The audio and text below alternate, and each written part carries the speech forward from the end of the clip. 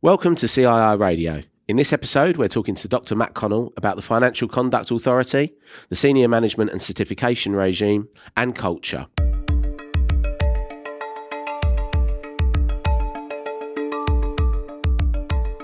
In this episode of the CII podcast series, we're joined by Dr. Matt Connell, Policy and Public Affairs Director at the Chartered Insurance Institute. At the end of 2019, the Financial Conduct Authority is introducing the Senior Management and Certification Regime. The regime aims to improve culture within firms. But what is culture and how can you change it? To find out more about this podcast and for useful links, visit thejournal.cii.co.uk/podcasts. Here's our conversation with Matt Connell. Hello, Dr. Matt. How are you?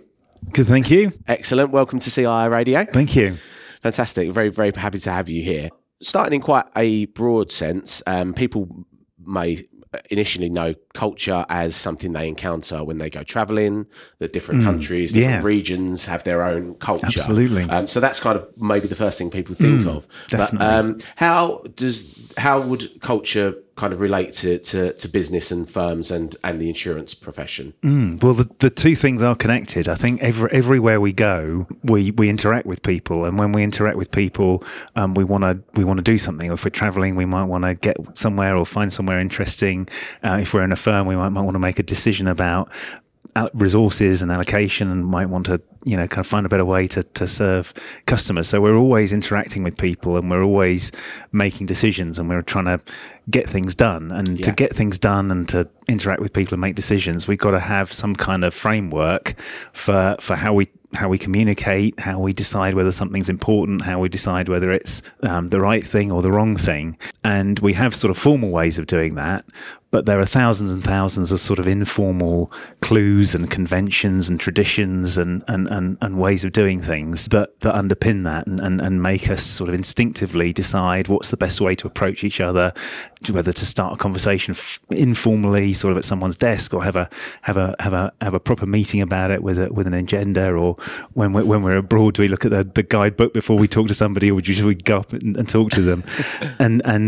And so that's what culture is. It's all these thousands and thousands of different clues about how we can relate to people and get things done. And I think, it's really interesting that example you had about going to a different country. I think also starting work at a new company is also a time when we're really, really aware of culture, because all the thousands of different clues about how we should behave, whether something's formal or informal, whether we can just go up to somebody and start trying to get something done, or whether we have to go through some sort of introductory process afterwards. Absolutely. We're really aware of that when we're in a new country or a new company, but when we're somewhere we're familiar with, all those different clues, even though we're still reading them and still using them, all those conventions and unseen ways of doing things and rules for doing things, they become so familiar to us, they just feel like reality. And culture's only something we're really aware of when we're thrown in somewhere completely new. Yeah, so it's about environment. There's a social element to it. Absolutely. It's about kind of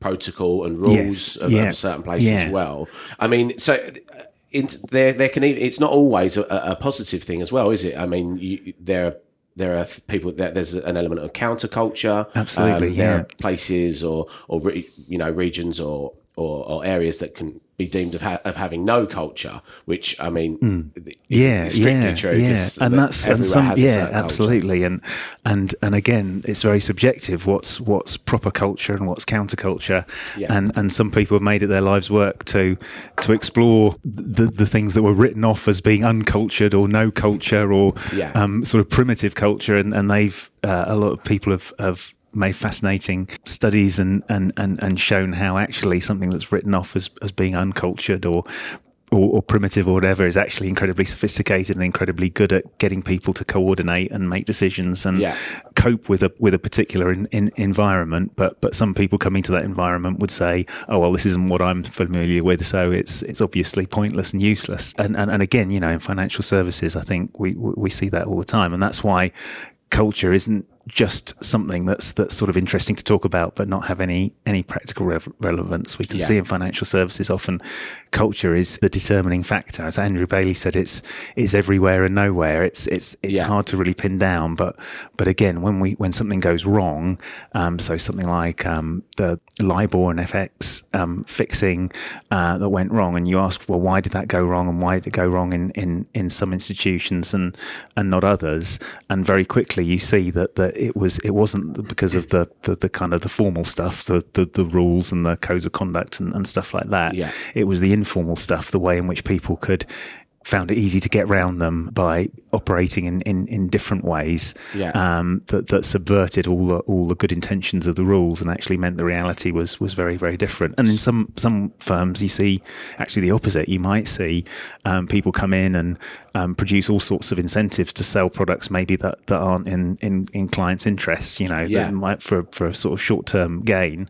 But you might see a lot of very professional people within the organisation who have a great sense of a duty of care to their clients, sort of resisting those incentives and resisting the temptation to do the bad thing, and have almost a sort of professional counterculture of continuing to do the right thing for their clients despite the formal sort of rules and incentives that maybe trying to tell them to do things on a more short-termist basis. So culture is incredibly important in terms of a company or an organisation, and it can mean the difference between kind of building trust among staff and among clients and customers, and ultimately improving business and improving their performance. Definitely. And profits or whatever that company is doing. So it is a very important thing, and not just an airy-fairy term that, it's just nice to have or something. It's something that can be directly kind of and actively cultivated and improved. Absolutely. And then again, I think as a client, you often see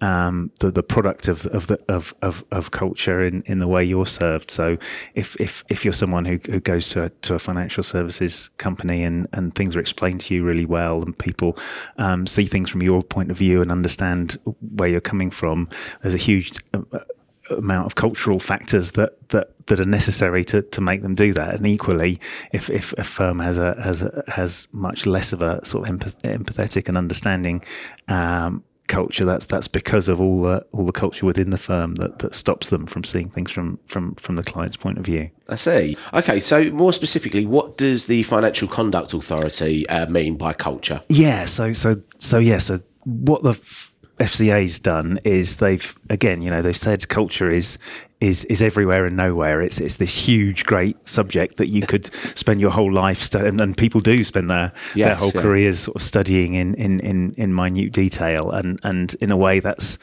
some people would argue that's the only way to do the subject of culture justice. But the FCA's got a job to do in terms of protecting consumers. So the FCA said, as far as they're concerned, they've made a strong link between culture and consumer outcomes, client outcomes. So they've said, you can't be a company and say we've got a great culture in this company, but we rip off customers. That's just doesn't make sense. Yes, yeah. So they've said they measure the overall quality of the culture in a firm by the kind of outcomes that clients get. If clients get a good service and they, their needs are met by the things that are recommended to them, then that's a sign of a strong culture. And so the FCA is not looking at every single aspect of culture. It's really just looking at it from point of view of what's the end product for the client. Right. So it looks at the results or the feedback from a company or organisation. Then if there are problems there, that's when it looks backwards into what's producing these.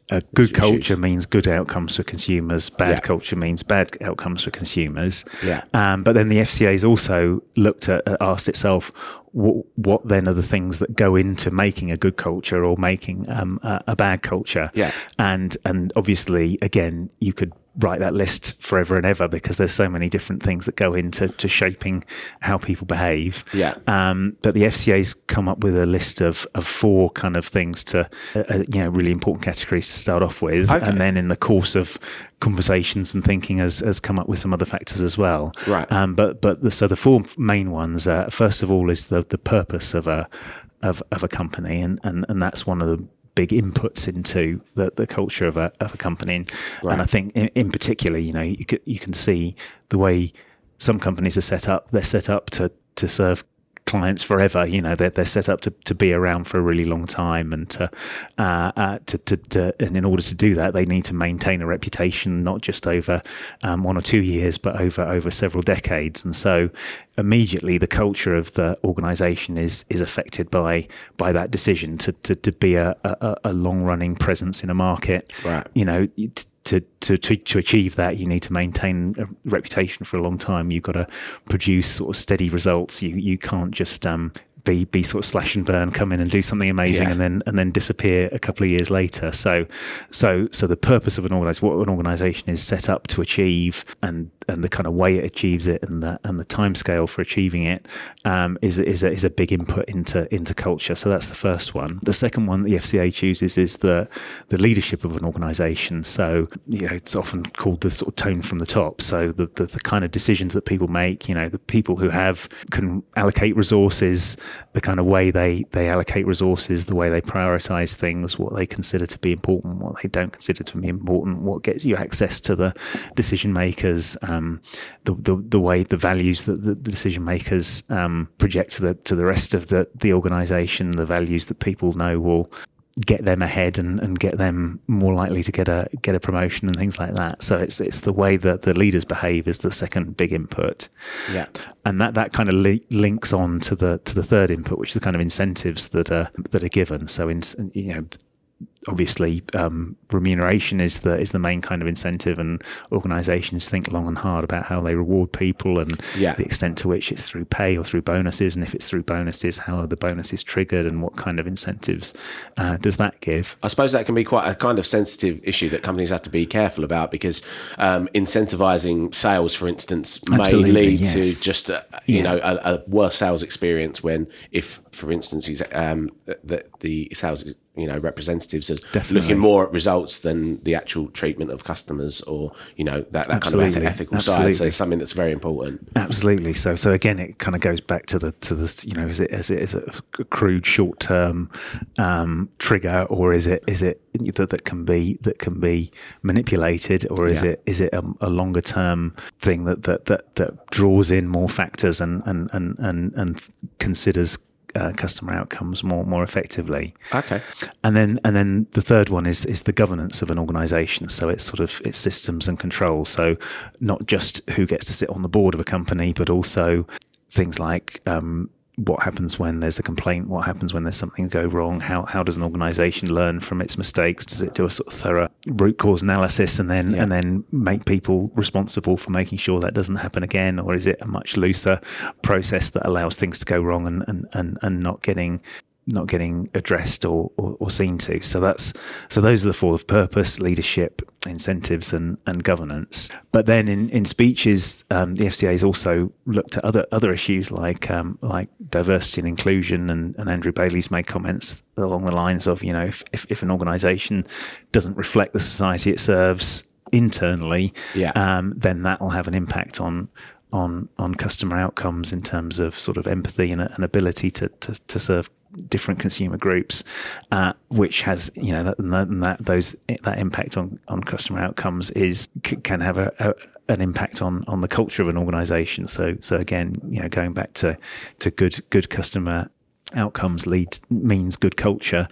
Equally a diverse culture and a culture in which company is thinking about all different groups in society is a culture that's more likely to produce good outcomes for a wider range of clients and consumers. Absolutely. Now, the senior management and certification regime is due to come in later in 2019, introduced by the FCA. How does culture tie into the SMCR? Yeah, I think it ties in very, very closely. So on the face of it, SMCR, it's less about kind of the sort of richness and all the things that go on. And we talked about sort of what goes at a high level and then counterculture and things like that. SMCR is a bit more sort of cut and dried than that. It's more about structures and processes. But once you follow those structures and processes through, you end up in a place that says, well, actually, the important thing here is the culture of an organisation. So the senior management and certification regime, the senior management part of it is about senior people having clear responsibilities, documenting those responsibilities in job descriptions, and being held to those responsibilities.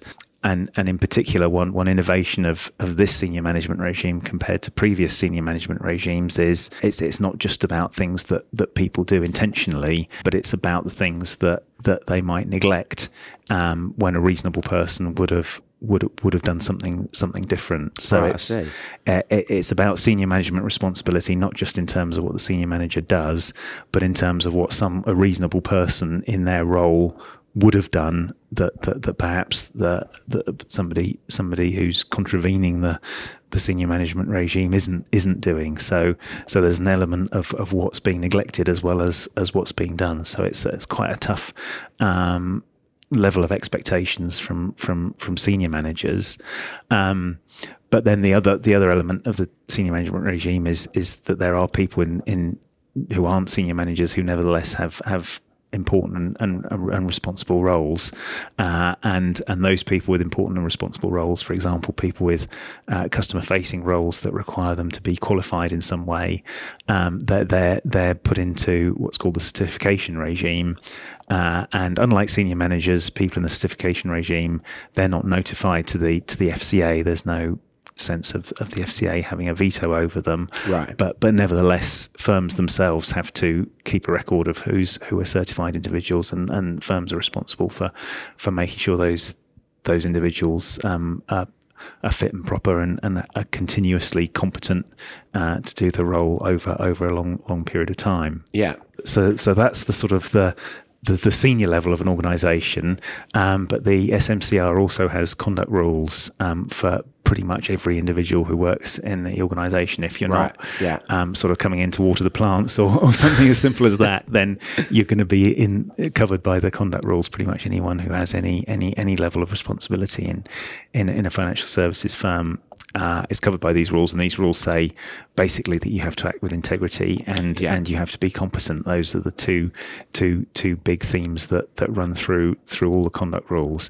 And I think it's in those individual conduct rules that's where the culture element comes in, because in order for a firm to comply with SMCR and comply with the conduct rules at every single level of the organisation, you have to have all the inputs for culture working. So you have to have good governance to make sure everyone understands what role they have. You have to have strong leadership to make sure people understand what the values are. The purpose of the organisation has to underpin, and not take away from compliance with the conduct rules, and people have to have the right incentives in front of them as well. So you start off with SMCR with quite a lot of sort of processes and rules around how people should behave and how they should document what they're doing and what responsibilities they have. But once you get into SMCR in its entirety and the individual conduct rules and the fact that it applies to pretty much everyone in the firm, then you're kind of switching from a sort of regulatory regime that looks at a small number of people and how they're accountable, and looks to the entire organisation and what the culture of that organisation is. So what kind of practical things can a company do to change their culture and possibly improve their culture? Yeah, I mean, this is something we've looked at because again, it goes back to the fact that if culture is everywhere and nowhere, how do you change something that's everywhere and nowhere? Difficult to pin down. That's really difficult. And I think it is around the habits that we have and the habits that we encourage when we're interacting with people, when we're making decisions, when we're trying to get things done. So the way we change our culture, there are ways that firms can do it in terms of setting out their purpose, setting out their values, setting out codes of conduct. But they're sort of one-off things. The really important things are the kind of things that communicate what's important on a day-to-day basis. So for example, I think when we have meetings, it's the kind of things that affect the culture of an organisation in meetings is how how much is what's decided and what's talked about, how much does that relate back to the purpose of the organisation, or is it just in reaction to whatever the latest thing happens? So, you can have purposeful meetings that really think about what an organisation is there for, and applying that in response to day-to-day events, or you can just forget about what the purpose of the organisation is, and in the panic of responding to day-to-day events, just be dictated by what's happening in the event, and that has a huge impact on culture. And it's also the way you go about things. So for a meeting, do you have do you plan ahead? Do you prepare for it in a way that produces an agenda that makes that link, or do you do it in a more unstructured way? In which case, you're letting yourself open to not controlling the culture so much of the event. But equally, it's about being open to things like, to get good consumer outcomes, you've got to be open to things that you can't control or you shouldn't be controlling, like bad news coming into the organisation. So when you talk to people, when you have meetings, do you give everyone the space and the reassurance to know that they can talk about things that are going wrong, or talk about things that are a bit of a pain in the neck and people don't really want to hear about but need to hear about it? Do you give people space and the confidence to talk about things, or do you kind of do everything in a rush, so you're just sort of dismissing that kind of activity? So again, it's those little things like giving everyone in a meeting the opportunity to say something, the opportunities to contribute, and the confidence to know that they're doing it in a meaningful way. It's those things that affect the culture of an organisation, perhaps more so than a big flashy value statement or a code of ethics that sort of sits on the shelf and gathers dust. It's the kind of habits that we have and the way we communicate with people and the way we make decisions on a day-to-day basis that has just as much effect on culture as anything that's done in sort of any formal culture program. Yeah. Fantastic. I mean, it's an incredibly vast subject and one that is obviously very important to a lot of organisations. If our listeners wanted to find out more about the senior management and certification regime, is there somewhere kind of on the CII site that they can Absolutely, yeah. There's a hub on the CII website, and we've also for our societies we've got guides on the senior management regime, and the sections in those guides around culture and the FCA's view of culture and how that fits into the senior management regime. So people who are members, for example, of the Society of Insurance Brokers or Society of Claims Professionals will have those guides on SMCR and culture to look at as well. Fantastic. So we'd encourage listeners and members to visit those and find out a bit more. Well, thank you very much for coming in to see us today. That was excellent, Matt, and we appreciate you joining us. Great. No, thanks a lot. No problem at all. All right. And thank you for listening to this episode. If you'd like to find out more and subscribe, please visit the journal.cii.co.uk/podcasts, and we'll see you next time. Thanks very much. Goodbye.